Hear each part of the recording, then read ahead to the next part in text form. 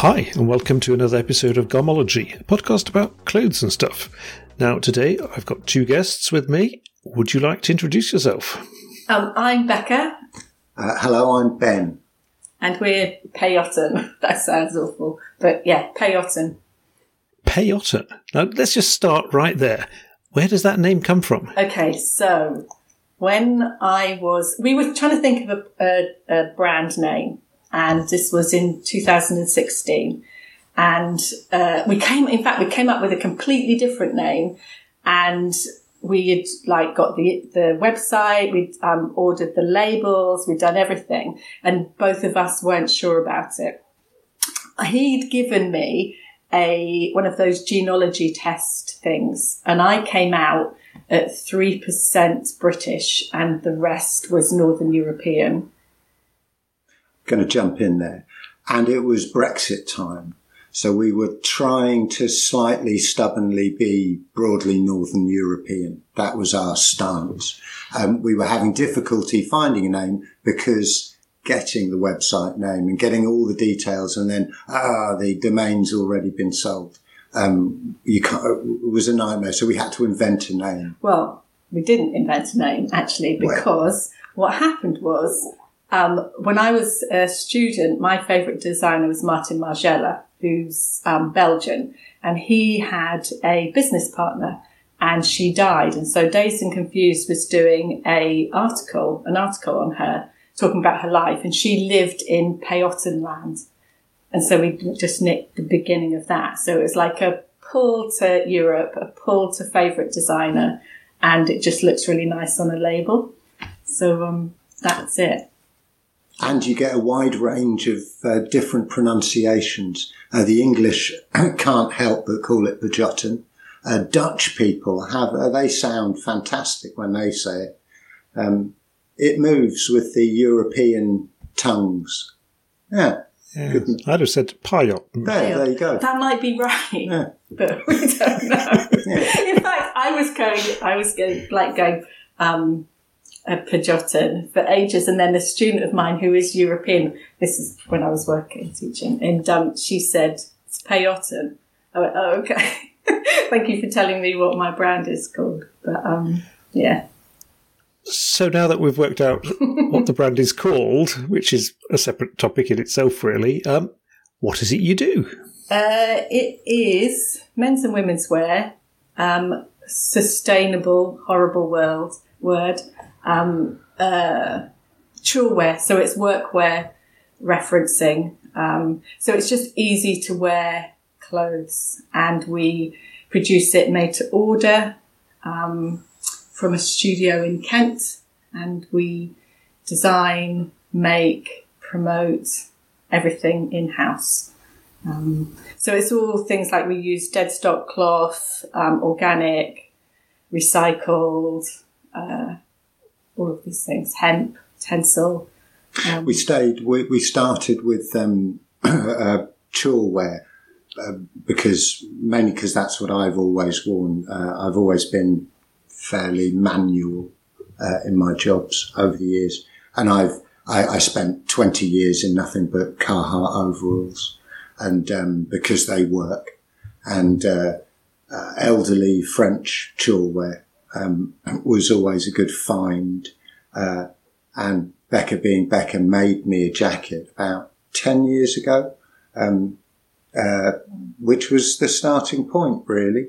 It was a good area for us to move into. It's right for our skill set. There's two of us doing everything. We can find the cloth. We can handle the manufacture. And there's a lot of it. There's a lot of old chore and military clothing that is ripe for being reused. Or referenced. Yes. Or copied. Which we don't do, actually. It's like almost a twist. It's like we kind of notice what went before and then try and do a contemporary evolution of it. I think. So some things don't feel chillwear at all. We might exaggerate or different details, but it's very detail-led rather than silhouette-led.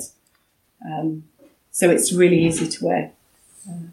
And the idea is actually, I think, that the people that we tend to sell to are makers, designers, artists, bakers, florists. They're all people who work in practical jobs. So they tend to use it to work in. Or that's the feedback that we get from people, is that it's just really easy and nice to work in. It was quite lazy development in that it's what we wear and always have. And it wasn't a huge move. And coming from our generation when Affleck's Palace and Flip and the availability of surplus and shops piled high with elderly 501s, we come from a generation where it was much more available, this kind of clothing, and that which is still about is often a bit tired now. So we're not reinventing a wheel. We like to run everything through a sort of Peyote filter, I suppose. The collections need to hang together, so we can't just grab from the past. We have to adapt. And there's lots of things we can't include. So the tendency is to do more extreme design, I suppose because of my background, but we tried that and people don't like it. Because people want to be able to wear things and be comfortable in it. So you can kind of sneak in some clever details every now and again, but actually people tend to stick to the safer pieces. Having said that, our most popular piece of menswear is a pair of shawl trousers, and there are 19 pieces in the waistband of that pair of trousers. You wanted to get that in, didn't you? Because somebody asked me about that the other day. It's like ridiculous. You know, like women's wear, you can have a top that has got 2 pieces in it. But men need, and this might be a generalisation, it's just you want more constructed, you want more detail. Men buy detail-led clothes in a way that women don't so much, I think. Is that being really sexist? But I bet you, when you buy, so when you're buying a pair of trousers, what do you look for, apart from the label? French seams up the legs. Do you know what? Inside leg. Yeah. Of course. Who overlocks the inside of their trouser legs? It's horrible. All the crummy brands that don't take the time to do it properly. I heard you talking to somebody about that before, and he said, I always do that, no overlocking on the inside seam. And it's just like, you just want it to be as quiet as possible. So we do that. Now, you started in 2016. Yeah. Clearly, you've both had a life before that. Yeah, we are. I'd love to hear more about your background and how this all came about. Do you want to go first? Well, my background is art student in the 80s, carried on working, usually in paint and wood. I spent a lot of time installing gallery exhibitions. I've made quite a lot of furniture. I've repaired quite a lot of houses and then painted them, often white. Kept busy, self-employed, largely hand to mouth. We've got 3 kids. We had to keep working, which we've always done. Becca, on the other hand. Yeah, so, sorry, again. I went to, basically, I was going to do, this is a long story, apologies, but I was going to do graphics. But my dad said, it's prostitution, you shouldn't do it. So I said, I'm going to do fine art then. And he said, that's just a waste of time. You might as well just do nothing. And then my friend was doing fashion. So I said, okay, I'm just going to do the same as Lucy. So I went and did fashion. And basically, I followed her from one college to another college because I couldn't pattern cut, but I could design and she could pattern cut. So I used to get Lucy to do all my pattern cutting. So I went to Bristol did a degree there. At the end of that degree, my tutor said, you should go to the Royal College. So I went to have a look at the Royal College, and they took me in this room where there were birds flying around the room. And everyone I've spoken to who's been to the Royal College says there is no such room where there are doves flying around in some kind of atrium. But there was, I swear to God. So I said, I'm not doing that. So I went back and I said, I'm not doing it. She said, well, you've got to apply for CSM.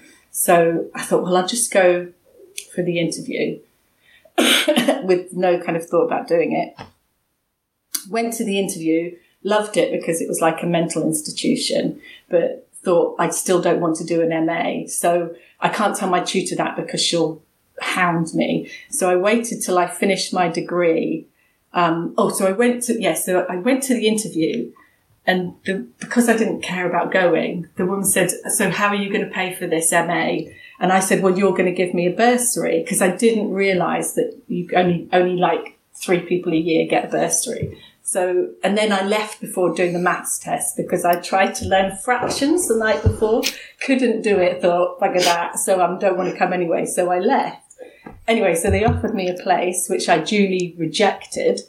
And then I got a phone call from the head of the course going, nobody rejects St Martin's. We reject you. You don't reject us. I'm going to give you 2 weeks to think about this. And so I thought about it. And then I was in like this, you told me not to be too personal, but I was in this terrible relationship. And I thought, well, actually, what's the harm? So I did it. And there were 12 of us on the course, and it was 18 months of, it was great, loved it. So left that, and then we went to France.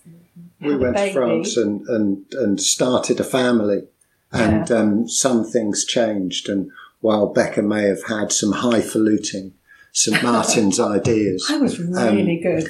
They changed a little. Yeah.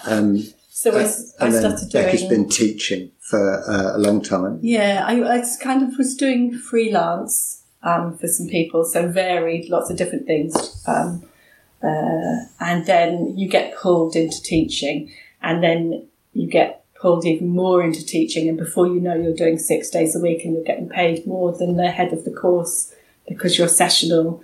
And then it comes to the point where you're working from 5:30 in the morning answering students' queries and enjoying it, but it's a lot, and having to commute to London. And we always slightly promised ourselves that when the kids were old enough and had all vaguely moved out, we'd come up with another plan. That was the idea. We'd sort of keep carrying on, and Becca was commuting way too much. I developed a tricky back and was getting less and less interested in repairing elderly houses. And we just came up with another plan, and we went for a walk in the woods. We went for a walk in the woods. We came up with our viable list of options, and they were, well, this. We based it on what we can do ourselves, in-house, what we have, the machinery and the skills, and who's got 10,000 hours logged in a machine already. And there wasn't really much debate about what we were going to do. And we started, didn't we? For about 2 years. It was a couple of years before we gave up other work. It declined beautifully, really. It just drifted off and stopped answering the phone and things like that. And then although I still sneak back and do like a day every now and again, just because I miss it. But so they let me come back for the odd day. And then lockdown happened, and the timing was good for us because we were set. We'd done 3 years of thinking about it and deciding whether we could, and we'd been cutting blocks and designing and realising quite what was involved in the manufacture and starting to optimise cut and sourcing cloth. It took those first 2 or 3 years before we were sure that it could take over from all other work. But it did, bang on 3 years, really, and we moved to a better studio. and then instantly locked down. I think weeks after we moved into the studio we're in now, that was it. Lockdown started and the pandemic hit, and we worked every day, 7 days a week. We just went to work. Yeah, it was odd timing because everybody, no one could get to a shop. So you only had the choice of online. And then that's difficult, isn't it? So we had to think of ways to encourage people to buy online, but also have that experience of something else. So we make to order, and it's very customer centric. So, for instance, we send out swatch packs all the time so people can feel the fabric beforehand. We talk to people at length sometimes. Some people just come on the website, buy 6 pieces, go, never contact us, get the pieces, everything's fine. Other people you have an ongoing relationship with and they come back. So I think we were kind of looking at the figures the other day, and it's like 97% of our customers have bought from us before. So it tends to be they come back and back and back and back and back. And, you know, they get things like when it was the COVID was going on, everybody got a free mask every single time. We'd make a mask and put that in. If you're a customer, you get access to the new pieces 48 hours before it goes live on the website. It's just a very personal service. It was quite a big hit going. We'd only just started trying to go places. We were going to a fair. There was a lovely lady running a very good sustainable fair in North London in Stoke Newington that we went to 2 or 3 times, and we realised just how much you have to have on a rail and what people are expecting to see.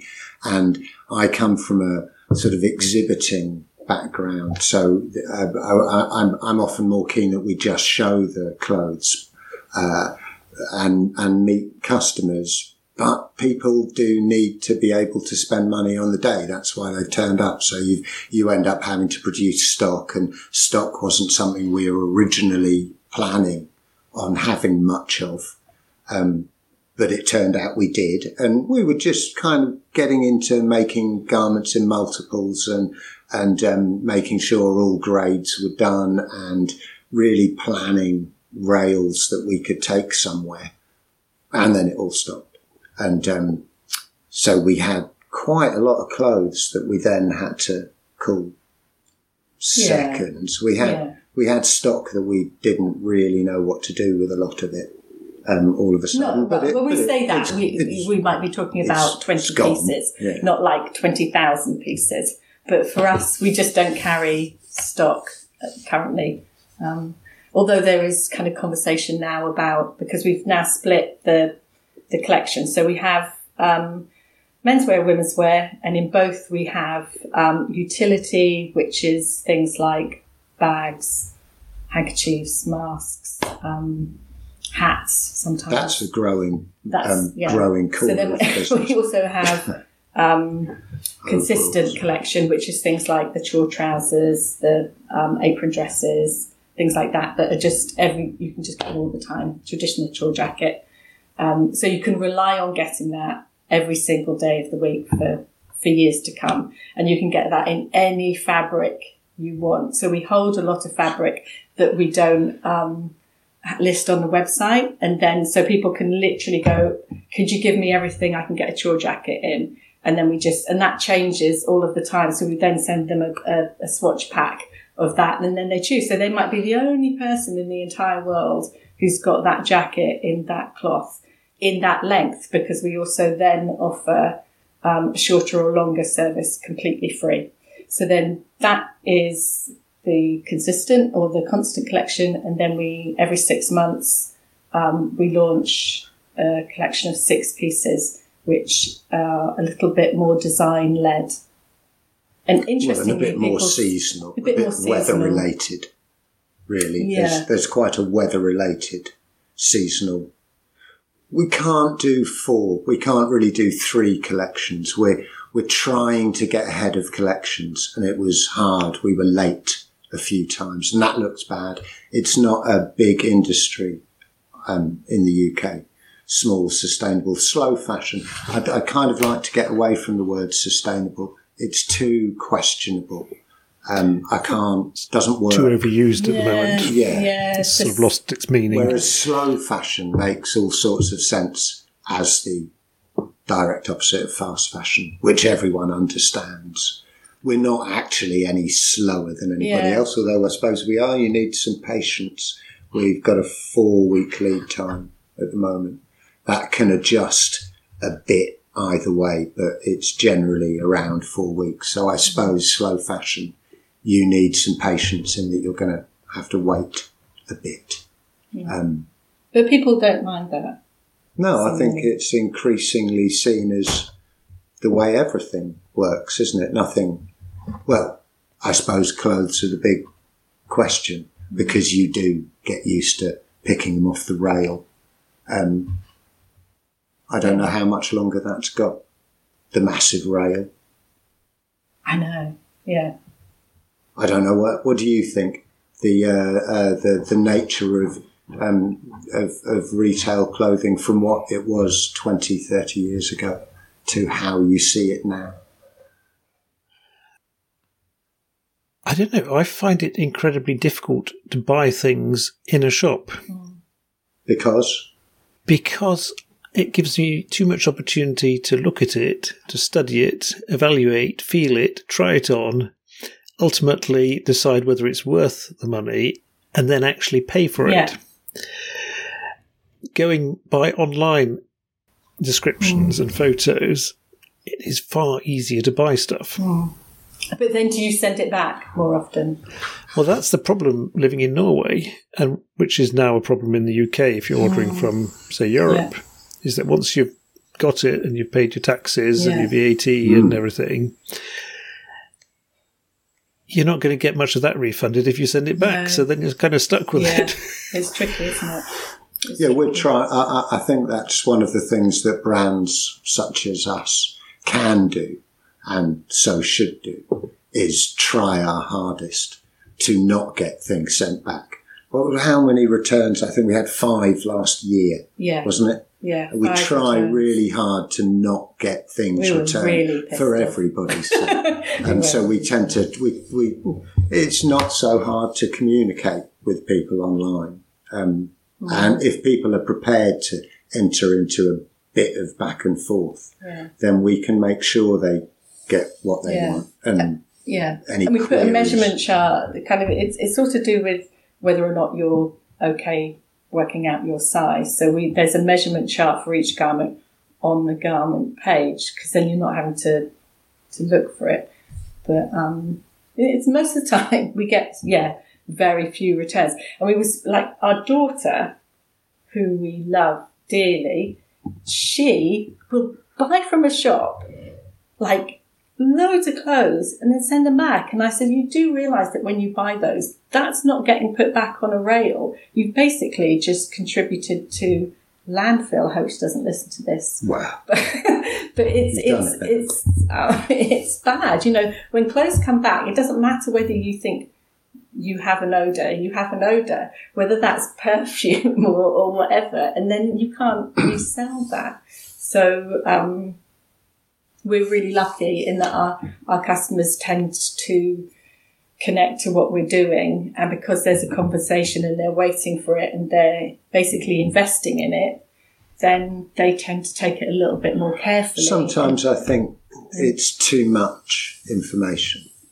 Like you say, you can get too much information by walking into a shop, and it's all there in front of you for you to think too hard and then wander down the road and see what else is available, was always my problem. Whereas I think slow fashion brands as an alternative way to buy clothes, the amount of money they have to cost, for example, means most of our customers seem to think quite carefully about what they're buying. They want to get their money's worth out of it. I know I do. Longevity, that's the environmentally friendly answer, surely, would be to get those clothes right. and for them to be worn for as long as possible. I was reading earlier today about how Zalando, which is possibly German, at least European, massive online fashion place, they have a return rate of 50%. Wow. Yeah, we'd hate that. We couldn't do it. And the thing is, though, that their business model is built upon the fact that you can easily return everything. So I suppose making it harder to return does keep the return rate down a bit. Well, we don't make it like if somebody orders something, we take 4 weeks to make it. They say, actually, I don't want it. We say, absolutely fine, return it. And then they get a refund. So we never put a barrier up to you can't refund. They just don't refund. We do. Or return. We do ask, are you sure, occasionally. You have to ask questions every now and again when people dither over sizing. Yeah. It's not so hard. But we do have to we do ask questions occasionally and ask that people engage, I suppose. Yeah. Yeah, and if they don't engage, you kind of know. So we had a woman who lives in the same town as us, and she asked about a jacket. And I said, that's great. She said, I don't know what size I'll be. And I said, well, give me your measurements.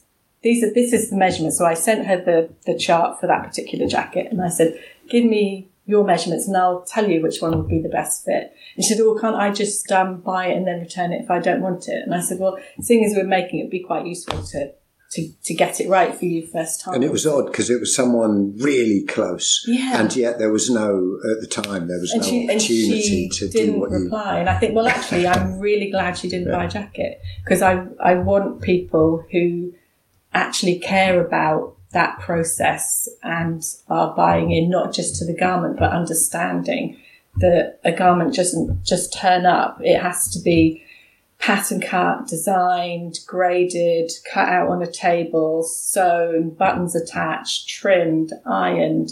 Everything has to be thought about. So we tend to get those kind of customers. We've got brilliant customers, I have to say, and they just come back again and again.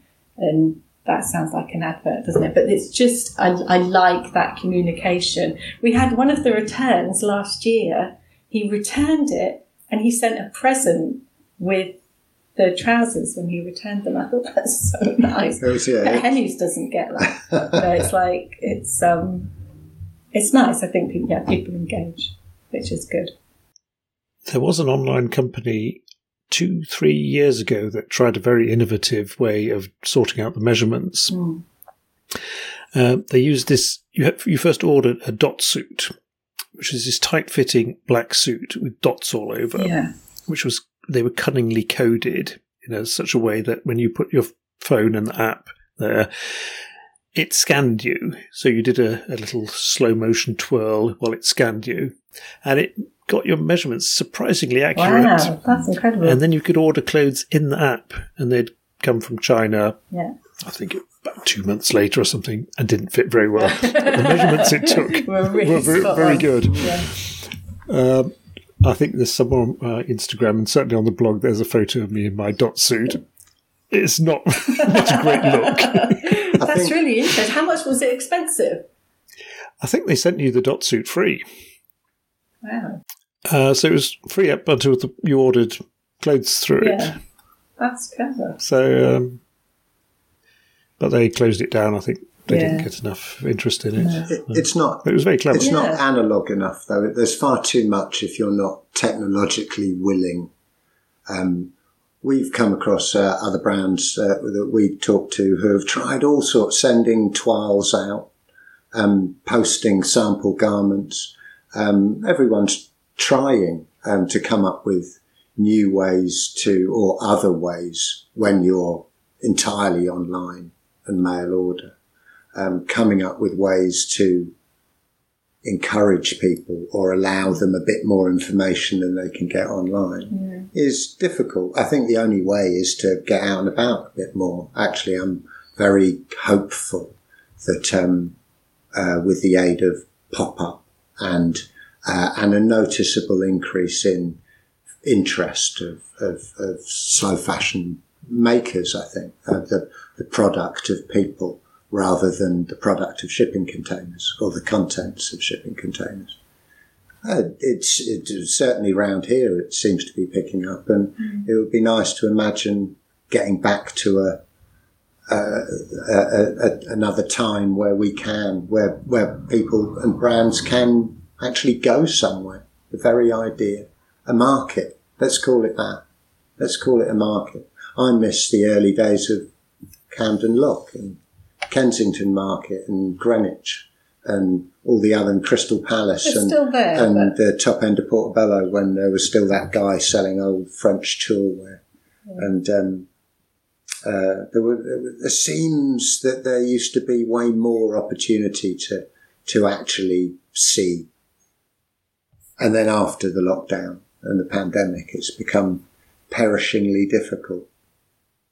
Yeah, I think it's picking up. It was weird the other day because we were talking about it, and then I messaged a friend of ours who does pop-ups and things, and she said, it's funny you should say it because I was just thinking of doing a pop-up in London and had you down as one of the 10 brands to include in this pop-up. So I think those kind of things are increasing. That's our plan really, the studio we're in at the moment is tiny. So you've got 2 old grumpy people who are in a flat some of the time, and then we go to an even smaller space and we work all day there, 6 to 7 days a week, and it's full on. And it's fine, but what we want is to kind of move past it. And the phrase Ben came up with the other day is pot bound. Yeah. In that, when you put you get tomatoes out of one pot and you put them in a bigger pot and they just go like that. That's what we want to do. So in the space we're in, there are so many things that we want to do that we can't do. So we can't have a selling space with the working space so people can see and shop at the same time. We can't sell vintage because we would love to sell vintage. We can't do repair. We're really keen to do repair. It's a really good spot. Do workshops. It's a great spot, but we need somewhere else as we expand. So we're kind of right up to our maximum. We're working 7 days a week, all the time. I've got a cutting table in our spare room now. So during the day, the cutting table is used by Ben all of the time, which means when it's my turn to do grading or patterns, there just isn't the time in the studio. So we kind of split the time, split the space, and sometimes I'll work and do that. So we really need a bigger space where there's 2 rooms.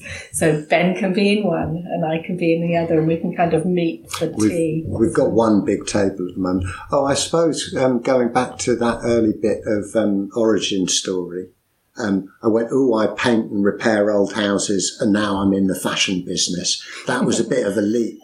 I'm quite good with following lines one way or another, be that with a saw or a paintbrush, or it turns out a really beautiful pair of shears. It's really accurate. I've got a really nice pair of Ernest Wright shears, and I really took to cutting. I'm a sort of journeyman worker. I take jobs from Becca when they fall off the bottom of her ladder. I pick them up. So I do the cutting, I do the finishing. I cut boxes because I refuse to buy pre-cut cardboard boxes. So I template cut those, and I do all the packing, and I do studio management, really. But Becca is the clever one. I do strategy and things. I saw you raise your eyebrows at studio management. I like to try and big my job up a little bit. And we keep on getting messages from people going, "Oh yeah, the clothes are great, but the packaging was just so lovely." And like Ben's like, I do like getting comments about packaging the same way as I like getting a little wave from a motorcyclist that you've behaved nearby. Just that little friendly wave tells you a lot about how your day's going. So you spend most of your time together then? Yeah. All of it. Which is why I every now and again go and do a bit of teaching. Yeah. We're quite good at the sort of shift system. We've got one big table, and sometimes Becca will be grading or pattern cutting, and she has to have it. And then I've got other things I can go and get on with. And we chop and change a little bit. I tend to get Saturdays on my own, catching up with or getting ahead of her on orders. And basically, we've got a thing, right? So we argue. Everybody argues, but Ben can feel it in the air. He feels it in the air, and he goes, "I'm just going to go and do whatever." And then he goes off. I generally go for a walk in the woods. I go for a little quiet stroll, and it works fine. We work 7 days a week, and like I say, have done for a long time, so we don't feel guilty or begrudge ourselves wandering off when the tension gets a bit high. But it doesn't too often, does it? But I've got really good at leaving the building before the before the tension has risen too much to get in the way of work. We do need, we could do with a lot more working space. There are so many things, so many satellite bits of the business that we should be making more of. Repair, vintage, buttonholing. I could really do with a Reese 101 buttonholer bolted to the floor. And that would be that'd be a massive leap. Do you know what? Button. They are nice. But do you know what? It's so expensive to buy a Reese 101. And then, I don't know if you've ever used one, but they are the most terrifying machines, and the noise and the cluck, cluck, cluck and everything. Basically, when I was at CSM, we used to go and get our buttons done by this guy called Martin in Soho. And when we started Pay Autumn, I said, I used to get buttons done by this guy in Soho. We should see if he's still going. He is still going, and he does everybody's buttons. But I mean, we can't, it doesn't make sense to go 50 miles to buttonhole 5 jackets and then come back. And so we have to think of other ways to do it. But there is a market there. If somebody wanted to it's part of the future of small brands, isn't it? Which I'm a big fan of makers and small independent production of anything really, but it really does work with clothing. It's a regional, like tool makers. It's a regional craft if you want to. But the satellite businesses, the leather workers and the buttonholers, there's not enough work to open up as a small rural buttonholing business. I don't think. No. That's why there's still only DM buttonholes in central London, and nobody else can name a single firm that does that. No. You've got your own Reese 101 and you do your own buttonholes generally. You've got to be of a certain size to get away with that. Yeah. And there's a few other bits of machinery that you hanker after. I think that's basically the problem, is the industry, or the fashion industry, the clothing industry, the manufacturing industry, the fabric industry in the UK has been allowed to rot. So you've got literally some wool mills, and they do some beautiful wool. But if you want somebody who's going to weave hemp or cotton to a nice standard, that just does not happen in the UK. So it's really difficult. We've got 2 fabric suppliers. One is a mill in Leicestershire. Is it Lancashire? Yeah, Lancashire. Where we buy all of the jacket and trouser fabric, and then we buy everything else, all the organic cloth, or the hemp, or the tencel, that comes from a merchant. So there's just no one in the UK who does that, and like we use Courtney Buttons. So I bet you hear Courtney Buttons. Oh, you're going to tell me some of that. This is so good. I was going to say, well, you've got Daniel down in London, at London Cloth Company. Yeah. Do you know what? We contacted him right at the beginning because we love what he does. Are you talking about the denim guy? He does all sorts. Yeah. All sorts. Yeah. Well, I think that because we have a price point, and I think that he hit over our price point when we were first looking. Which is often the way when there's sort of development of new businesses, and it's the same with British vineyards, I suppose. Good wine, but it comes in dear. Oh. Well, that's the thing. They're not shy when it comes to pricing. No. They are very enthusiastic in their pricing.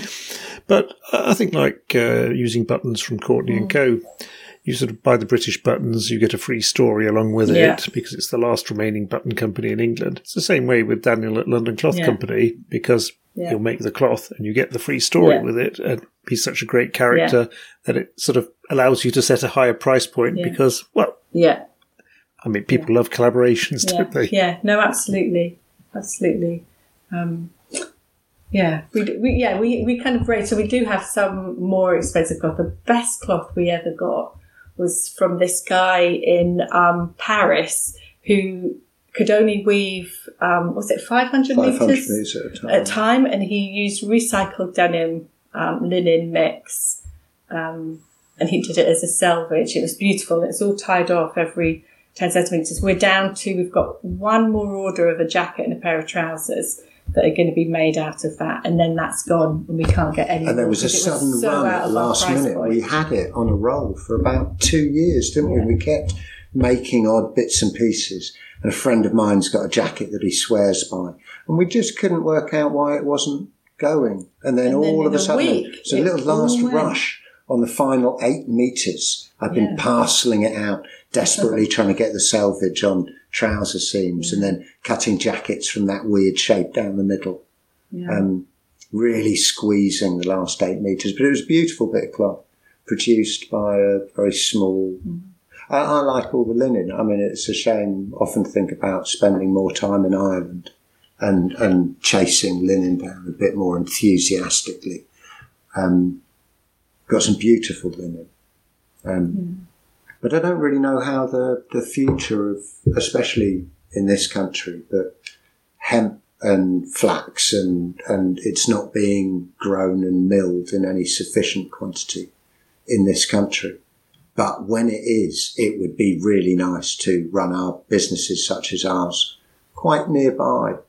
And we're very keen on reducing our mileage where we can. And I look forward to that. I think there's a future there to look forward to. I see Patrick Grant is involved in some linen growing enterprise. He keeps posting things on his Instagram. Oh, is he? I might have a listen. I don't think I've listened to his podcast. I haven't. We heard of I didn't mention it on the podcast. I forgot. But Well, I think that's the thing, isn't it? That everything that's being tried at the moment is being tried by enthusiastic people. Yeah, and there's an awful lot of trial and error to be passed through yet. It's not as though we can go back to a massive UK industry of milling quickly. But there should be, I think, governmental support to support people who are trying to do it, because there are so many great people. You know, Community Clothing, what a brilliant brand to be employing people locally and supporting industry and try to build it up. And Hyatt Jeans, all of these people who are just being able to employ and kind of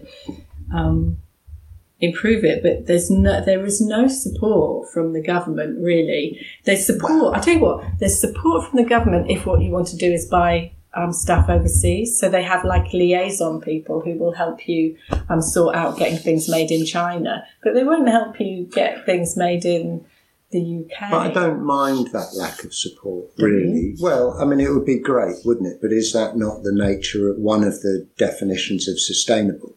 It was, or it is for us, which is what we can manage ourselves. I don't think you can be a government that calls for Brexit and then does not support British manufacture. That makes no sense to me. Let's leave where everything is and then not try and build something new here. This is the kind of thing you told me not to say, so I'm not going to get into it. But they can only support things that we try. So now we've got to try doing things in slightly different ways. And there'll be swings and roundabouts, I imagine. It's the choice, isn't it? That's the thing that everyone that we've all got used to, is having a seemingly limitless choice and being able to get everything from everywhere almost immediately. It's a huge change. I mean, it sort of passed me by. I must say, I just kept ordering. I was just pleased when you could get Carhartt overalls in this country and I didn't have to wait for a friend to go to New York and then bully them into getting me some more trousers, which I had to do for years. And then the internet's finally taken over and everything is available everywhere all the time. And that's just not realistic. It can't work like that forever. It relies on such a huge amount of peripheral waste that is unsustainable. It's easier to pick on things that are unsustainable than it is to pick on things that are sustainable. Really. Is anything humans are up to truly sustainable? I don't think so. I can remember going. Have you ever been to Premier Vision? So Premier Vision is a huge fabric fair that happens in Paris. And it happens twice a year, and then there are satellite shows in different countries for things like denim. But Premier Vision is massive, so all of the fabric suppliers from all over the world go to Premier Vision, and it's fantastic. And I can remember sitting there. I went there with this woman because we were doing a collab. This was before Peyote, and we were doing this collaboration thing, and I can remember sitting down with this company from Japan, and I was going, this is beautiful organic cloth, blah, blah, blah. And she said, you do realise that there is no sustainable cloth in this world. If you're, and we have it at the moment, like if you buy organic, the organic cloth that you're going to get, the best, it comes from China. So you're making that decision. Oh, do you want to buy something that's possibly being made by people who are imprisoned? You can't tell the ethics of the company. Well, you can try your hardest, and you do try your hardest, but so if you're buying organic, it's coming from China, and then people buying organic bleached white t-shirt. Well, that's completely wrong. The kind of the manufacture of cotton is horrendous, the amount of water that it's used. Well, I think so to also call it organic when you took me to Premier Vision and startled me with the enormous variation, immense exhibition halls filled with treated leathers and just an astonishing amount of cloth just being brought into the exhibition hall for an event. It's not as though someone's walking away with a few thousand meters. It's just to show off miles and miles of cloth that's already been milled with no particular customer in mind. And that's the method, isn't it? That's the system that we seem to have got used to, is that you just keep rolling out the raw material. But it's better if you've already got the customer lined up. I really enjoy making things for people who have already made that decision to purchase. And then we start making. Yeah. That's the zero waste bit, is that we don't even make it at all beforehand. We've got our sample garments and we've got our toiles and we have the clothes that we need to make for shoots. So everything in model sizes. And, but then that's it. We don't unnecessarily make anything until now, obviously, when we decided to start going places again. So we've got to remake a rail. But, it's just the preemptive production of raw material, which can only surely work out better if it's much smaller mills and much in the way that the linen industry works in Ireland. So a lot of places, model. If you're trying to buy Turkey, again, is a good country for organic cloth and for hemp and things like that. But you're going to have to buy 5,000 metres a time in order to do it. So unless you're saying, I'm sampling, at which point you can buy a smaller amount, but the price point goes massively up, which is why we go through a merchant to buy all of that stuff, because then they do buy the 5,000 litres, and then they supply an awful lot of the people. So, you know, we'll have a look and we kind of see other brands that we know and go, oh, look, so we can't use that cloth because they've now bought that cloth and they're now using it. So there's this kind of avoidance. Although I do think that's one of the nice things about indigo and cotton canvas and tan and a nice olive and 2 or 3 weights of denim. It's the same. It's plywood. Mm. It's the material is the same. It can vary and you get what you pay for. And some of it is more reliably sourced than some others. But it's still a raw material, and that other people can do slightly different variations of roughly the same sort of clothing. I really like that. I like those little variations. So they remind me a lot of tool makers. Mm. Yeah, it depends what you're doing and where you're doing it and what the weather's like.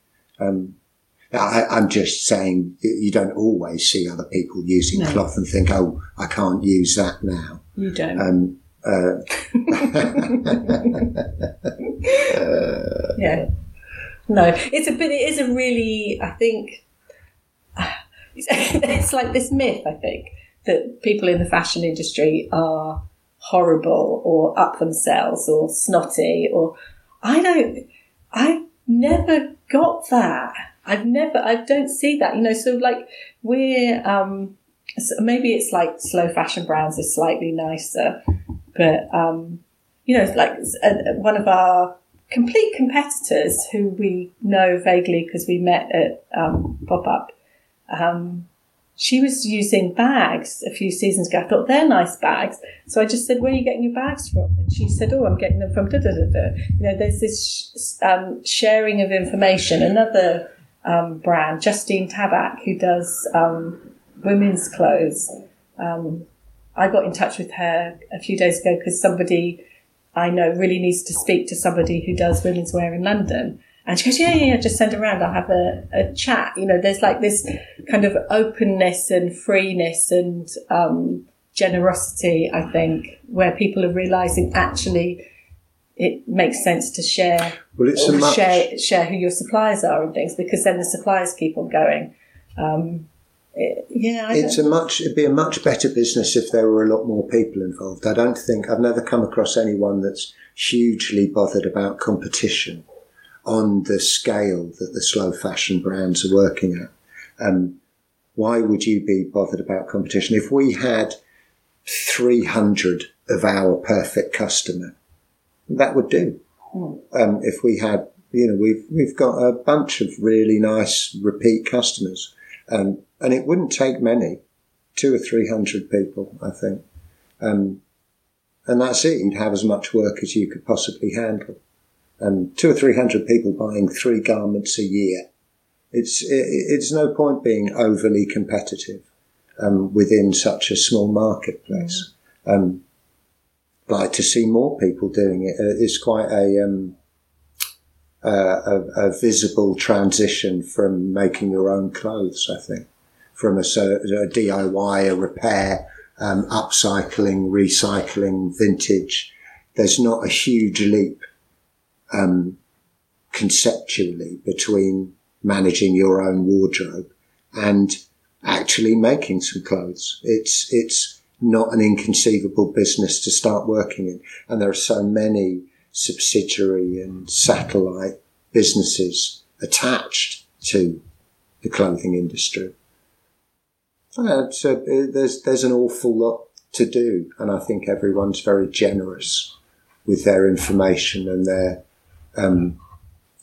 suppliers and anything. We gave away, we put a couple of patterns out of masks and hope to put other patterns up on the website occasionally. And I know plenty of other brands do. Christopher Rayburn, of course, an early start, and the interview you did with him, he said they were hoping that others would carry on and that the industry in the UK would progress in that vein.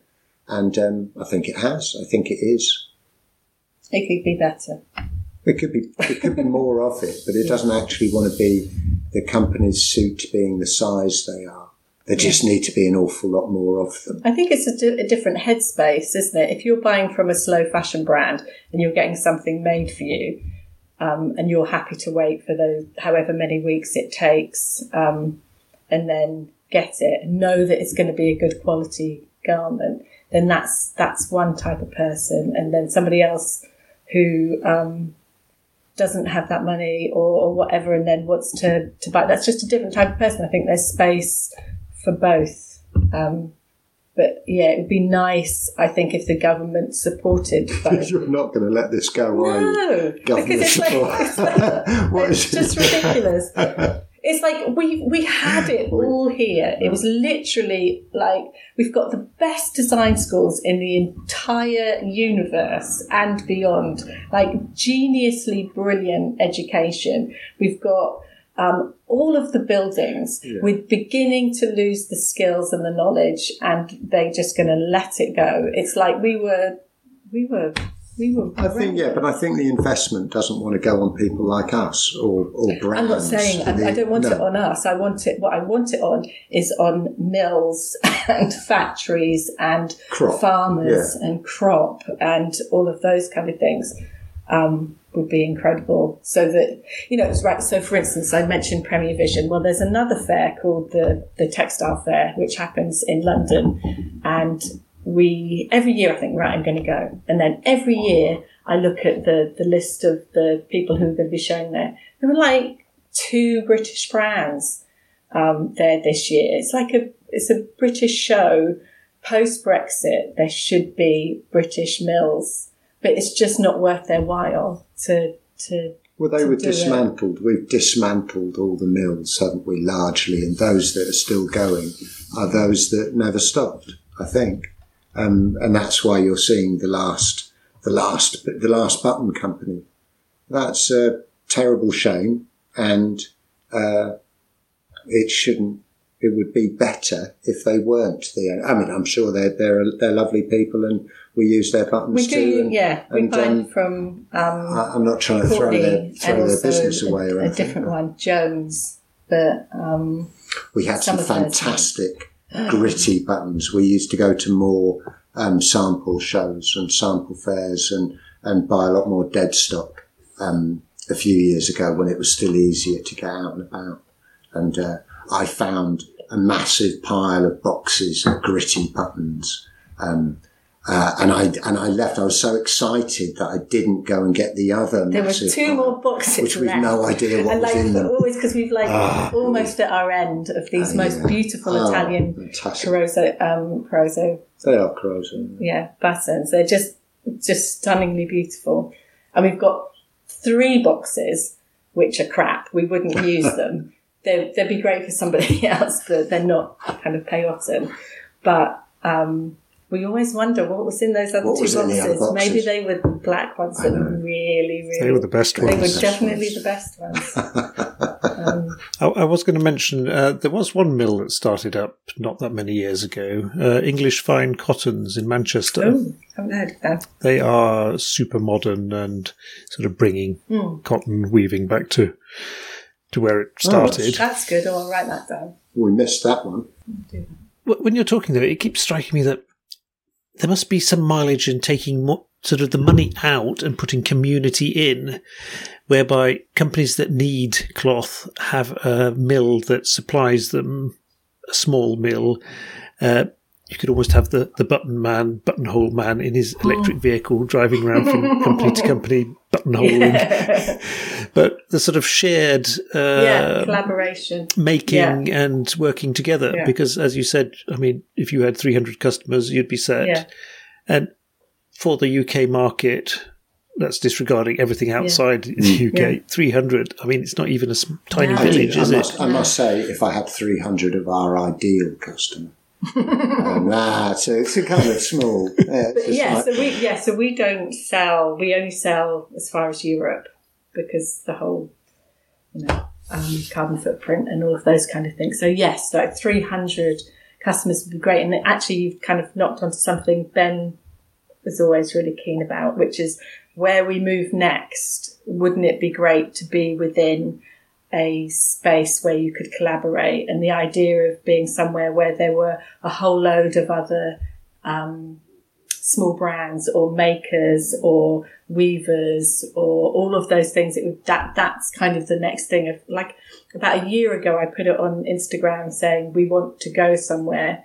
Can you suggest where we go? And it was our biggest ever post. Huge, like hundreds and hundreds of really like people saying, you should go here, you should go there, there's this. And it is, so that it is there. It's just not pulled together. But that's, I guess, is the next spot for us to go. We're thinking of going on tour, aren't we? Yeah. We're going on the road. Going to hit the road. Yeah, because there were maybe like 5 places where we know that there are other makers and people that we've met before. So some in the north, some in the west. It's all quite disparate. I think. Yeah. I think the ideal of being nearer to the mill, we're hoping that would be the sensible move for the likes of us. And in the middle of the island is almost certainly going to be the area to go to by the look of things.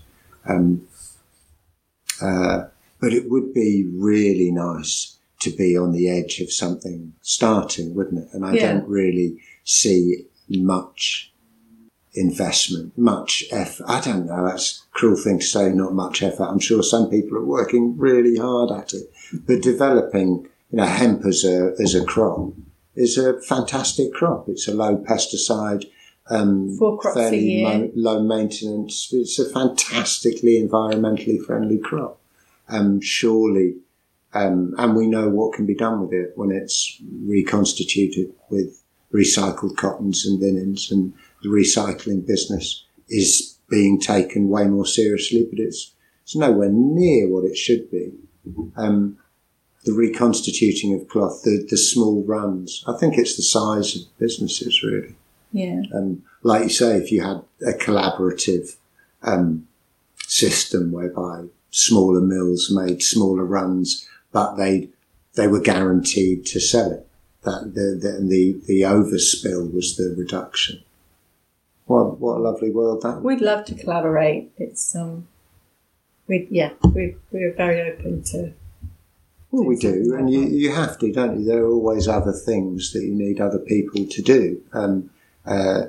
Like say, leather workers, they're really handy. You can't have too many leather workers. Good laundrettes. I mean, I'd like to see someone taking laundry a bit more seriously if you're being environmentally conscious.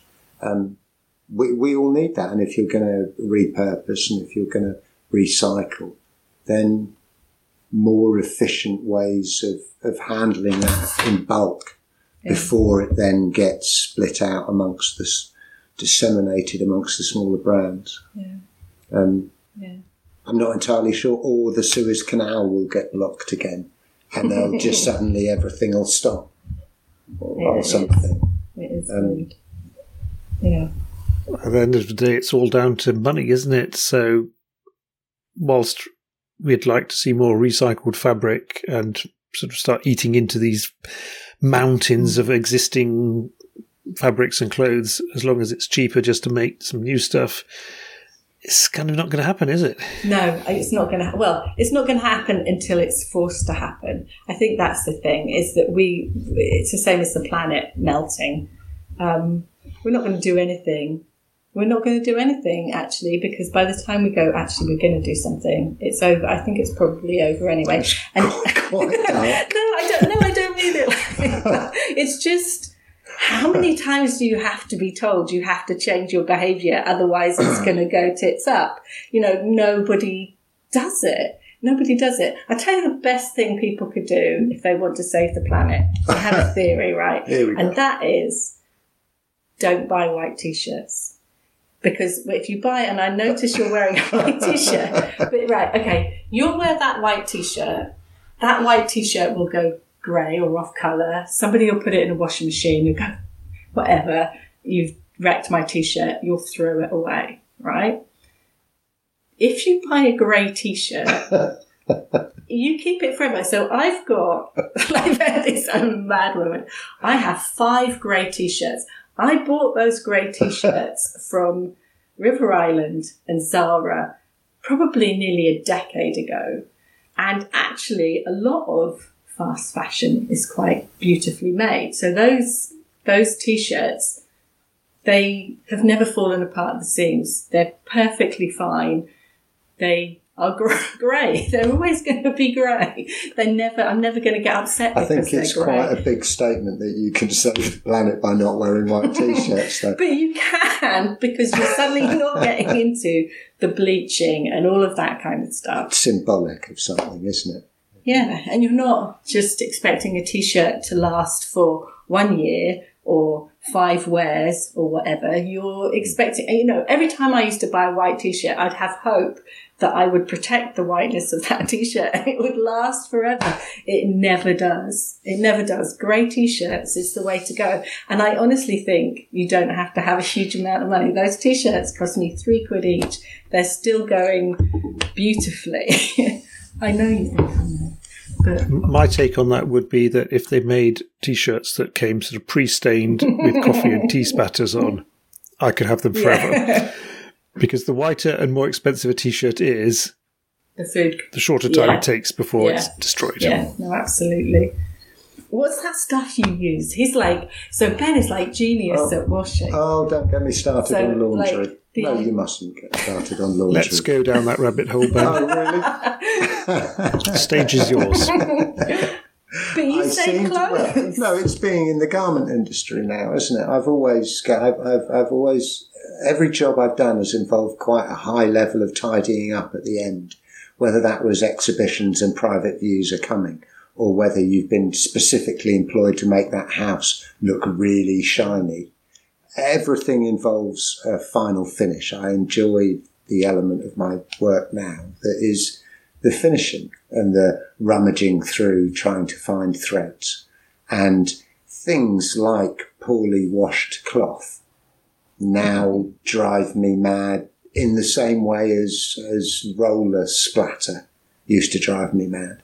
15 minutes at 30 degrees. 15 minutes at 30 degrees. That's all you need. You're talking about Vanish, aren't you? I'm talking about, that's fantastic. There are other cleaning. Oh, there are probably other cleaning products. But it's magical. Somebody's really worked that out. Somebody's going to tell me now that it's really bad, aren't they? But you kill a polar bear every time you open the box. Tub of Vanish. But how do you use it? Well, pre-soaking, see? Careful pre-soaking. Honestly, put your tea towels in it. Wow, it's like a whole new world. You can't believe it. But, I am obsessed with laundry, though, particularly laundrettes in the absence of them. The French do it very well. They seem to have laundromats outside supermarkets. What great idea. Why have we got to have a washing machine each? It's a really bad idea with flooding plumbing with unnecessary soap. Laundrettes, that was a good business. That's good work. You need one massive machine, not thousands of little machines, surely. I think it's to do with the way we clean our clothes now, whereby anything that's been worn more than a second is ready to be washed. And preferably tumble-dried as well. Just to really maximise It's a funny thing, isn't it? Because if you invest in a proper pair of jeans, then the advice would be wear those jeans for as long as possible, especially if it's raw denim, wear it as long as possible, up to a year if you can possibly cope with it. And then when you finally wash them, those trousers will reveal themselves to you. So you'll have the creases where you move, and they're kind of your jeans. And if you can do jeans for a year, then you can do other stuff for longer. I have but that's longevity of clothing, isn't it? I mean, I've got less clothes. We seem to wear things once. We don't, but people wear things once, then wash it, and then wear it 5 times, and then throw it away. That's just madness to me. We've got the greatest wash sample try garments out system, though, called the model that we use, which is our youngest son, who's also a fine art student and quite the active fellow. And he doesn't care, does he? You give him he's got the largest wardrobe of handmade clothes I've ever seen. Yeah. All of them have paint and oil and guns. I mean, he'll wear a 200 quid jacket and he will cover it in linseed within 5 minutes. Oh, he's an absolute menace. But you really do. But his jackets look great after about 2 years. They're all kind of faded and grimy and they look brilliant. You should be sneaking them back in and sort of selling them as special editions. I do exactly that. I take clothes back off the children when they... it's one of the nice things about the repair department. I'm really looking forward to the repair department. It's that's my field, that. And my clothes, some of our clothes that we wear a lot, have already gone through the repair. You can probably see this jacket is covered in tiny little repair marks. And Becca's got extremely... she's got some remarkable moves when it comes to beefing up very thin cloth. But we keep garments going for a long time. And then we patch them, and then we keep them going again. We met this brilliant guy, didn't we? Can you remember that? He's so you get jackets, so denim, where it's like 200 years old, and it needs to be repaired carefully. He was down to the he'd thread, take a fragment of a shirt and then reconstruct it like clone a shirt. So clever. Things would be sent over from America and he would be paid literally hundreds, if not thousands of pounds to just beautifully, not that they were ever going to be worn again, but just to stabilise these incredibly old garments. It's such a skill. We follow somebody on Instagram, I can't remember what they're called now, Dutch Repair. Do you follow Dutch Repair? Brilliant. So they've got this excellent machine that you can... the rolling arm. It's like a rolling arm machine, and you basically, I think it's Dutch Repair on Insta, and they just kind of roll it for trouser legs and sleeves, and you can your jeans just look like completely new. You wouldn't know that it got a repair on it because it's just this building up of stitches and things. It's incredible what you can do. It's a darning machine. Yeah, it's a darning machine. Yeah. Janelle, who was last week's guest, has one in London. Actually, they're really expensive. I looked them up to see if we could get one, and they're like thousands. So you have to make a community with Janelle. Well, I might listen to that. Well, but what a good example of the. It's like every task needs somebody to take it seriously. Yeah. And if that's a darning machine or if that's a Reese 101 buttonhole, so people need to take their job seriously. And when people are good at it, that's exactly what they do. They concentrate and they do that bit. Mm. And it's very hard to multitask. I mean, we're doing everything, which is a bit much, isn't it? We do need to get that's somebody else on machines soon. Yeah. Because we run out of time to do other things, really. If we're up to orders, then that's it. We're fulfilling orders all day, every day. And we don't quite get to the other things in time, like spring, summer 23, for example. Yeah. Nowhere near that. I do wonder... Sorry to interrupt, but at this point in the pod, you're probably wondering, where are the ads? I missed the ads. And you're right, there are no ads. I hate ads. If you'd like to buy me a coffee, though, you can go to buymeacoffee.com, enter Garmology, and it's easy. And, let's continue on. Now that you're 6 years into the business, I'm wondering, how is it going? And I wonder when small companies... the most extreme example is a one-person company, where I don't know how they do that. It starts out with accounting, VAT, shipping stuff, social media, ordering in stuff, and then about half an hour at the end of the day, there's some time to make something. Yeah. I'd imagine. Yeah, well, we flip it, so it's because we're like 90% making, and then in the evenings and I'll tell you what actually happened was we were going insane because we were making, and Instagram was just completely falling off and becoming really stressful. So we now don't make on a Friday. There's a rule. I can pattern cut if we're desperate, but there is no making on a Friday. You can tell that's one of my rules. That was one of my strategic plans. Do you see that? She's already listed what she can do.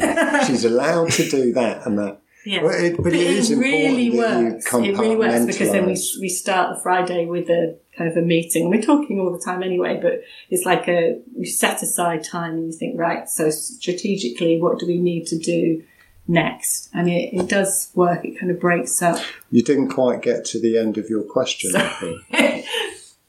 I think I got the gist of it, but it was really sort of once you've done all the stuff that needs to be done to keep a business running, and then you have to make stuff. Because I imagine most people will start a business like this because they want to make the stuff. And then they must get so bogged down in all the stuff. All the drudgy stuff that in a bigger company you'd have someone sitting in a little room in the basement taking care of all that. Yeah. We tried to get our daughter to do it, but she didn't fall for it. I think you can minimise that. The technology is, I don't pretend to be the one that's on top of all of this. I'm not. But it hasn't been wildly arduous. It's keeping on top of it, isn't it? It's once it's set up. I mean, I think that thing was very true about the first 2 or 3 years. You're going to find out. I mean, we weren't 100% sure that the business could pay the rent mortgage and just earn enough. And we gave it 3 years. And we were quite tight on it. We were bang on, actually. It was, I don't know if that was planning or just chance. But yeah, I mean, I find keeping all of that as simple as possible suits the aesthetic for a start. We don't want to adjust the website all the time. So basically, we spend an awful lot of time kind of making. I've got quite. I'm quite good digitally as well as physically, so I can things like Photoshop and editing and all of those kind of things. I can do really quite quickly. So I kind of allocate time, and also I'm an early riser. So Ben's late in the night. I'm really happy getting up at 4 o'clock in the morning and kind of starting work immediately. Like before a So what you're saying is that you basically do most of the work while Ben's asleep. That is absolutely. She makes that sound really bad. I mean, no, I don't usually interpret it as bad. Well, you say you get up at 4. I get up about 5:30. So it's not like I lie in or anything. But it does make. I mean, we're heading towards a live-work future, because I do prefer to work later. I'm big on pottering. Yeah, he'll I've work got all a very through the night, high so pottering. He's quite happy to go and be cutting into the evening, and then I stop. So it's a balance of what's going on. But yeah, at the moment we're doing everything, and if there was one thing that we could hand over, I think it would be a bit of making. Unfortunately. Fortunately. Yeah. Well, it has been quite. I don't know how people manage on their own. We know a couple of brands who are sole trader, and the work must be astonishing. We pass garments backwards and forwards across the table all day. Machines are in one corner, cutting tables in the other, and they go backwards and forwards. There's an overlocker, and there's fusing, and there's buttonholes, and there's buttons, and there's finishing, and there's trimming, and a garment will bounce backwards and forwards. We make one garment at a time, and we've got a clipboard, and someone yells next, and I try and keep ahead of the cutting. But how you would do that on your own? I know. I can't even imagine. That must be quite stressful. There was a couple of years ago, Ben had to go away for it was like 2 weeks. And it was in the middle of, so it was during pandemic. So even once he got back, he couldn't go to the studio.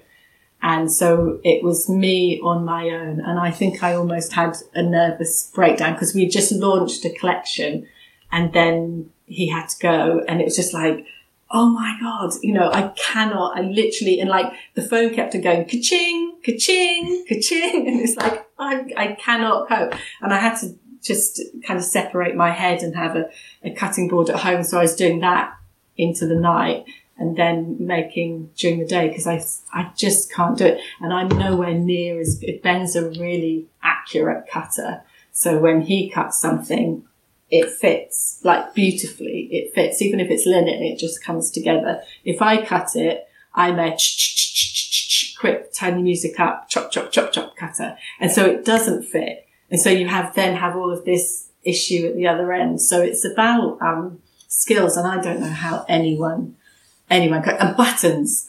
I can't sew a button to save my life.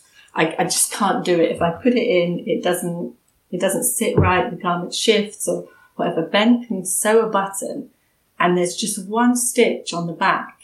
You wouldn't know it's gone through 6 times and all of those kind of things. But he's like so accurate on his, you're very good. Oh, thanks very much. But I don't know how, I just can't see how somebody can do everything. Even having 2, it's no, but that's why it's it's why it's an interesting and generous industry, really, because I don't think anybody can do everything. You can get everything and do everything in-house, but there are so many particular jobs. It's not a jack of all trades industry.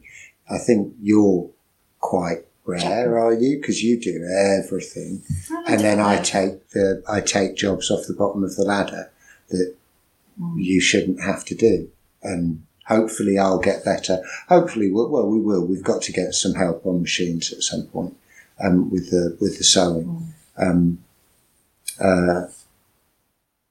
But it's good that you need so many other people to do other things, and every time somebody else comes in and concentrates on the bit that they're interested in, then all the better. I keep convincing myself I'm going to learn how to cut leather properly, but I'm not. It's not going to happen. It's its own job. Leather workers, it's too involved. There's a whole nother toolkit. You need a whole room for that. You need a bench. You need to concentrate. You need to put in your hours. And it's not a job for someone to just do their best with. And it's the same with all of the skills that are needed, I think. Personally, I'm a bit curious. There's been so much talk about buying better, buying less, buying better, buying once. And I see a lot of people are buying better, certainly more expensive, lots of it. They're not just buying once, they get a bit addicted to because it's also nice. But if we're sort of going to take those expressions and go back to what they really intended, was to buy something really nice and use it a long, long time. How do you go about making something that someone will think is really nice, really appreciate it, and really use it until it's gone?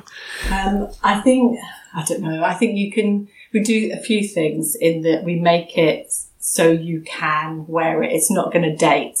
So that's one thing. Stitch size, really important. So if you want something to last, then the smaller the stitch, the longer it's going to last. So that's the main difference between fast fashion and more expensive fashion is the type of thread they're using and also the stitch size.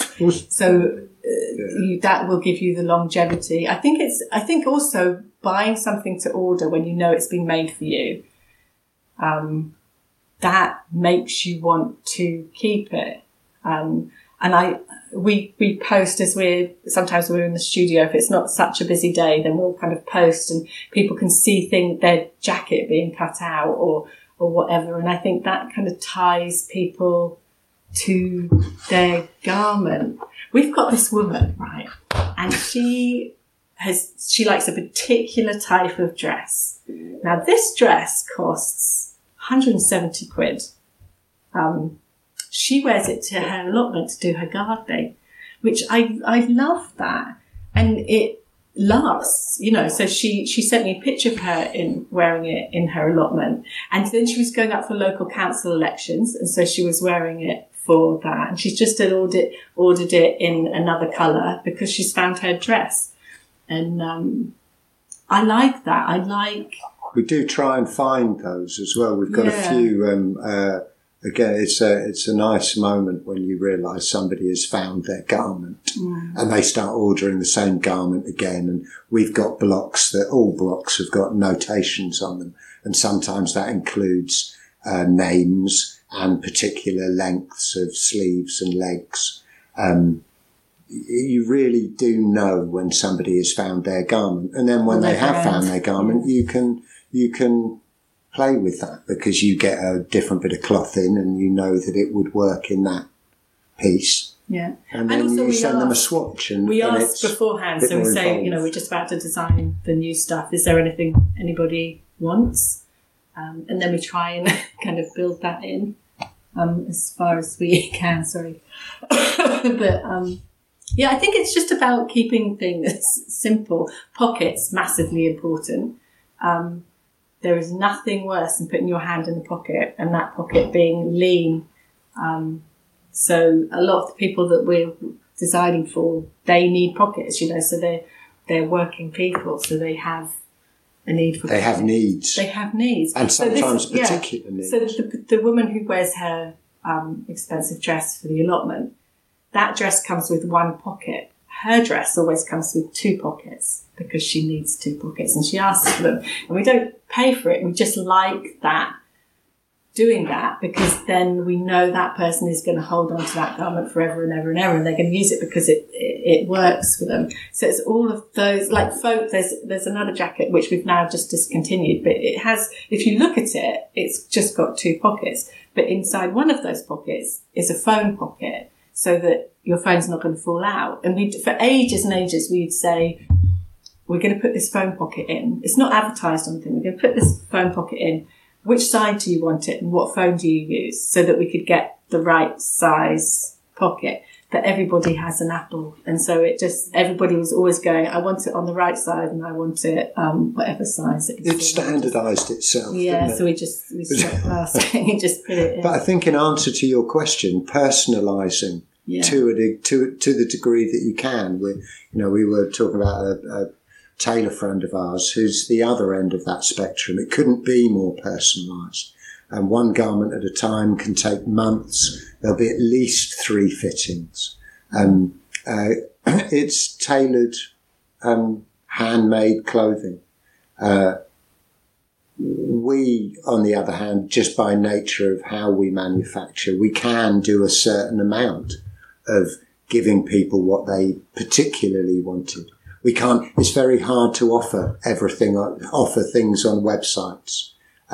But you can wait for people to ask and communicate, and which is part of the communicating with your customer. So one thing we don't make things out of black cloth because it freaks me out. I can't stand because it gets so dusty. It just like draws stuff to it. So anyway, he doesn't like it. So we don't advertise it. But a customer got in touch a few weeks ago and said, I'm going to a funeral. Do you do it in black? And we said, yeah, we do it in black. So it's all of those kind of things that you have that communication. So although you're actually offering quite a basic garment at not exorbitant cost, a jacket's 200 quid. It's, you could, that's high street prices actually not for everybody, but it's not massive. It's not exclusive. But within that, because of the way we're working, we're able to offer it in a different way. And I like that. I like the fact that freaks people out a little bit, that they can ask and then they can get it. Because if everybody did that, then you could move forward and people could start buying differently, I think. I don't know. Our daughter wears nothing. It really irritates me. But, God, I hope she doesn't. It's interesting because I can see certain similarities between what you're doing and what Old Town do. And when I was talking to them, they mentioned that they were seeing quite a few wedding use of their clothes. So you've got the funeral use of yours. We have had a couple of weddings. Hang on. They've got Monty Don, the celebrity gardener, and you've got allotment lady. I mean, the parallels are clear here. Yeah, no, absolutely. Old Town were always a really good, really useful model there. We're really impressed by Old Town. He calls them always the grandparents. Well, they are. They're like I really like the cut of their jib. Yeah. I like the clothes that they make, and I like the way that they make them. I've run into a few people over the years who have said that making the trip to Holt and kind of saving up. I know a couple of people. I was always planning to save up, and if I was going to go all the way to Holt, then I'd need to buy everything. Yeah. I'd need about 2.5-3 grand, and the day. Well, you would, wouldn't you, if you were going to if you were in the market. Yeah.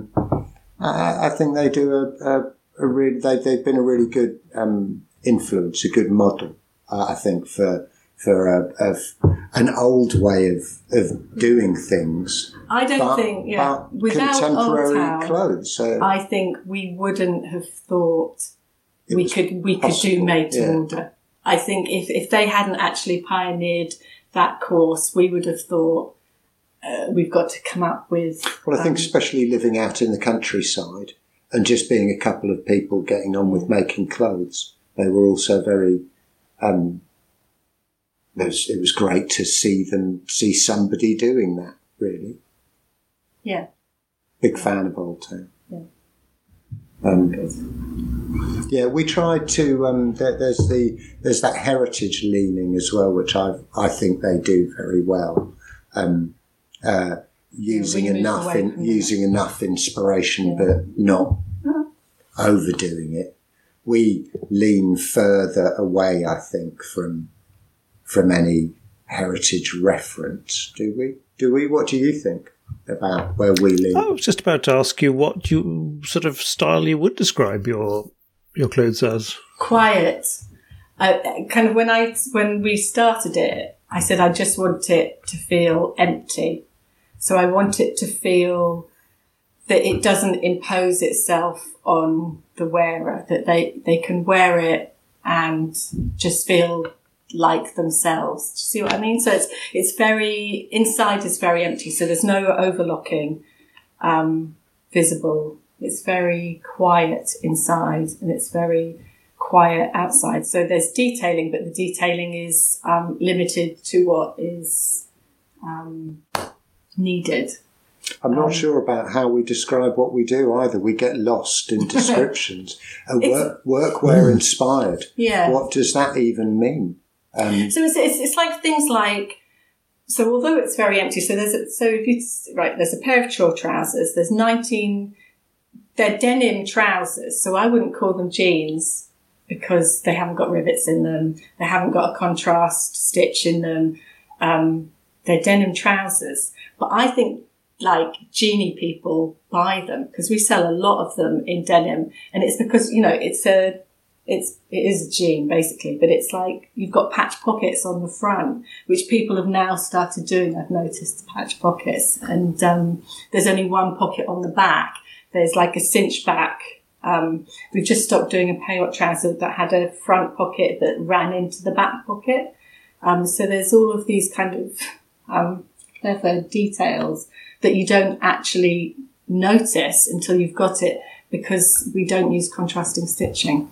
And then in the new collection, we put in these ghost pockets. So there is one pocket on the menswear and the women's wear, which is a ghost pocket, i.e. it's inside. So there's only one pocket on the outside, or there's two pockets, but one up there, one down there. The third pocket is inside, and that is using a big contrast, like a mustard stitch. We've started with contrast stitching. So it's just like, there's just quiet, it's very minimal, I think.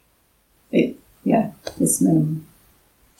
It is a tricky one to describe. There's a lot of the I suppose the style, the nature of the clothes we're making, you would have got used to anyway, especially when the military were producing as much volume as they were for infantry, when there was so much army surplus about. when there's so much overproduction coming from America mainly, wasn't it? And so the clothes that we make used to be mass-produced often quite badly. I mean, every indigo French chill jacket I've got has needed to be restitched at some point. They were made quick. That's why they were cheap, and that's why you were working in them. So I suppose in a way we're making the same type of clothes, but we're doing them in a way that can't unfortunately be at that price point. Making clothes one at a time carefully, I suppose. Same clothes-ish, but nicer. Yeah.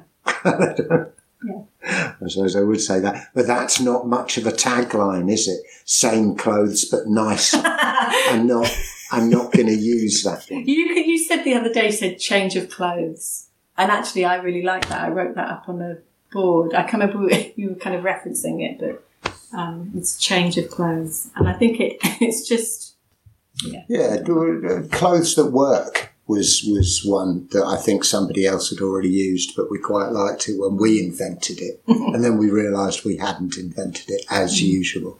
But clothes that work, I like that. We make clothes that you can actually move around in.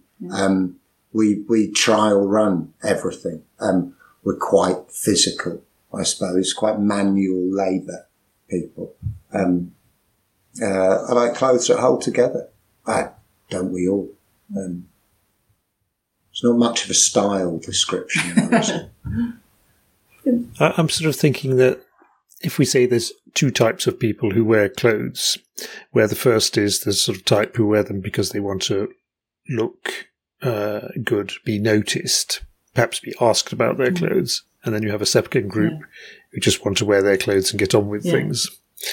We're the second. We're the second. We're the second. You know, and I think without going on about it, and kind of, I know we kind of near at time, but like the kind of the education system at the moment is to create almost costume. You know, the way certainly when I was teaching, there are lots of methods. It's very, very easy to create something that is flamboyant, is asymmetrical, is mad, is costume.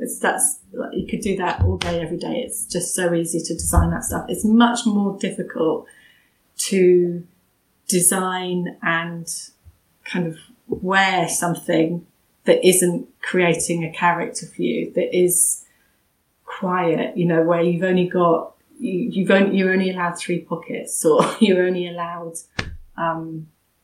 you're not allowed to use loads of weird decoration on your pockets. How many times, right, have you wanted to buy something and you've got, why did they do that? If they'd like done that jacket, but without all of that crap or without that horrible button, that would be the most beautiful jacket. But they over-design, over-decorate, over, and then it's intimidating to wear it. So I'd much prefer to design, make, and wear something that didn't take over from me, but made me feel better. If you see what I mean, I don't know. It's a bit wordy, but I think the most common thing they do wrong there is put a logo on it, and it doesn't even have to be a big one. Yeah, it's just the fact that you see it. Yeah. I always found with as fabrication as well. I mean, workwear is often nasty. There's often elastic where there shouldn't be. There are poppers. There are Velcro. There's things I don't want. Like I love the Carhartt overall. I realise it's a ubiquitous classic. It's a really good pair of trousers, but it's really quite heavy. What's that? 11-ounce duck canvas. Rivets all over the place, double patched on the legs, triple patched where you've got a pocket. There's just quite a lot going on. I prefer the ones we've made in the past, where, like you say, everything calms down. The fabrication is a bit more sensitive. It's a bit less rugged, but then I'm not doing that kind of work anymore, so I don't need extra knee patches quite so often. It's not. Are they still are they still making the quality workwear versions? Yeah. I was just looking at, my son likes these Dickies work pants, but the quality of them now is rubbish. So bad. The Carhartt, I'm not sure. It's been a while. I mean, since we started, I haven't bought another pair, actually. My last pair are probably 8-9 years old, I guess. I think they do still make them, though. The original Carhartt workwear brand, the Diffusion range, the high street shops, they're all over the place. But I think the parent company still works, doesn't it? The stable jacket, that yard jacket that everyone likes so much. No, they're very good. They are really good. You love Carhartt. I do. I might start wearing them. But yours are better. Well, we don't have a comparable garment, actually. We did start making overalls. We dismantled and filtered and reconstructed overalls with the overlap on the inner lapel on the front facing. Beautiful. Multiple pockets. There were, 38 pieces in that. They were exhausting. They take like 3 days to make one pair of overalls. Well, it could not have been further away from... there was 2 or 3 customers that loved them. We got one lady who bought 3 pairs. She's on the telly, basically. And she bought 2 pairs for a show. They had to be identical. And then she's got another 3 pairs that aren't those 2 pairs that were for that show. But so it's like if you find your garment, and then it's got exactly the same with the woman who does the yard shirt every single season. She's got it in a different, at least one different. The overall, I mean, I was picking on the overall because it's the workwear garment, really, but it's sort of out of our reach at the moment. It's too involved. You can't, the amount of money we have to charge for such a thing it's too much now. It's a hugely expensive coverall, which is his only job is to keep your trousers clean. I think people would buy it, or they did buy it. So we used to sell it. It was 350 quid. People bought it, but the time it takes to make that garment and cut that garment is too long. If you think, what else you could do and make more than 350 quid, it didn't make sense to do that garment, which is why we dropped it largely, because it was just too much. It showed the edges of what you can do by hand making workwear. I thought. It's a great garment for mass production. It needs to be made in a factory. It needs many hands doing individual bits of that garment. The construction's it's too involved. You have to make them all the time or not at all, I think. Is there a point maybe in explaining to people how long it takes to make something? We've wondered. Because, I mean, when I hear £350, including VAT, and it took you 3 days to make it, and that includes the fabric and whatnot, I'm thinking... You're not making any money. No There's no money in that. Why in fact, you're probably making a loss in that. Yeah. I think there is some value to be had from people realising that things are being made. We do still have to point it out occasionally when, often late at night, somebody tries to make an order, and they've obviously sort of not read that bit about how we're going to make it once you order it. But I think most people get the idea. I don't think we need to make too much, do we? Do we need to make more of a point of it? You got the idea. You understand fairly quickly, didn't you? You got it? Well, I'm sort of kind of an industry insider at this point. But for me, I mean, the making of a personal garment, which for me starts with the fact that making it to my actual size, because standard sizing just doesn't really fit because I'm too short, I'm too heavy, so the arms will be too long. So getting something that's actually made for me that fits my body is a huge step forward. If I can then select a fabric I really like, and I know that it's made by Ben & Becker, and it's taken them at least a day to make this, that all makes me appreciate it that much more. Yeah. I think that's why we don't get returns, actually, because I think yeah, I think that's why we don't get just its returns isn't a thing, because I think people do see it. I think, yeah, you're probably right. Actually, we could make more of it. The idea that you've got a pile of something sitting in the corner of the shop or storage facility, and that they've appeared out of nowhere. I think that's the bit that's settled into everyone's thinking, that must be what it is. Can I have the medium and the large? I'll send one of them back. Yeah. That's the norm. And so I guess making more of the production method. We have tried it. We tried an overhead camera for a while. We did an online sale a few years ago. It was really good, actually. It was when we couldn't get anywhere, and we were trying to be a bit more online. Do you remember the overhead camera? We kept promising ourselves we were going to remember to film the next time you were cutting something out in a picturesque way or something. And you've no time to, there's no time in the day to be stopping and starting and shooting too much. We have to kind of We do it every now and again. We do like these things, and then we put all the clips together and have April in Peyote or whatever, and then it's just like all these. But yeah, most of the time we get to the end of the day and go, oh, we were meant to do that, but it's just very busy, which is good. Better busy than quiet. Well, it is. Yeah. No, there's an awful lot needs doing. Yeah. Pretty much all the time. I see we've been talking for an hour and 45 minutes now. Oh, have we? So yeah. I think it's about time to sort of gently wind down. Is there anything we haven't covered? Anything that you would like to mention? I don't think so. I don't think so. We are actively looking for places to go on tour. Pop up and sustainable fairs. We don't know anything about what we're talking about there at all. We've just decided that we're pop bound. Yeah. And it's no wonder, really. We haven't left the studio for years now. And we've sort of forgotten what the island looks like a bit.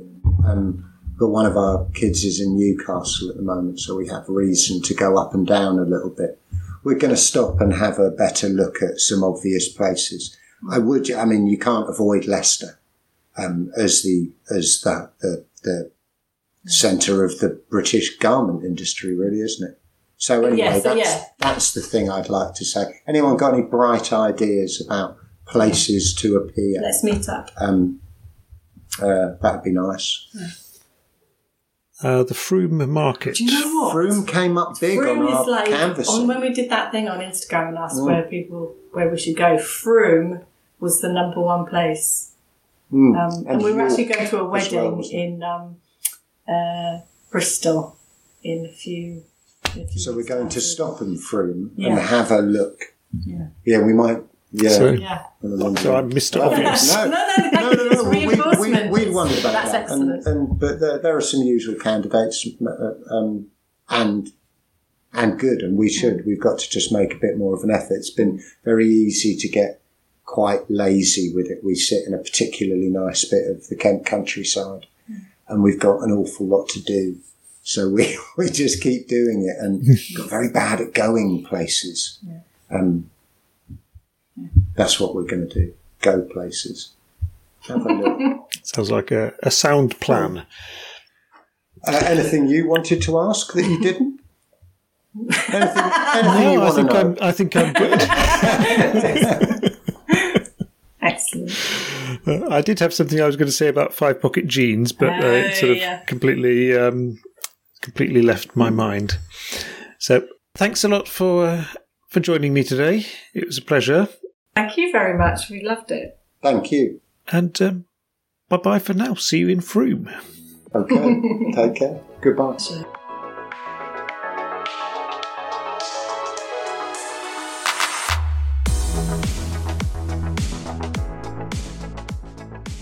And that's all for this week's episode of Garmology. If you'd like to check out my guest further, there's links in the show notes. There's also links to how you can support the pod by buying me a cup of coffee, which is perfectly optional. I'm just pleased you're listening. If you'd like to get in touch, suggest a guest, just let me know what you think. It's welldresseddad@gmail.com. You can follow me on Instagram as welldresseddad. So, until next week, bye-bye.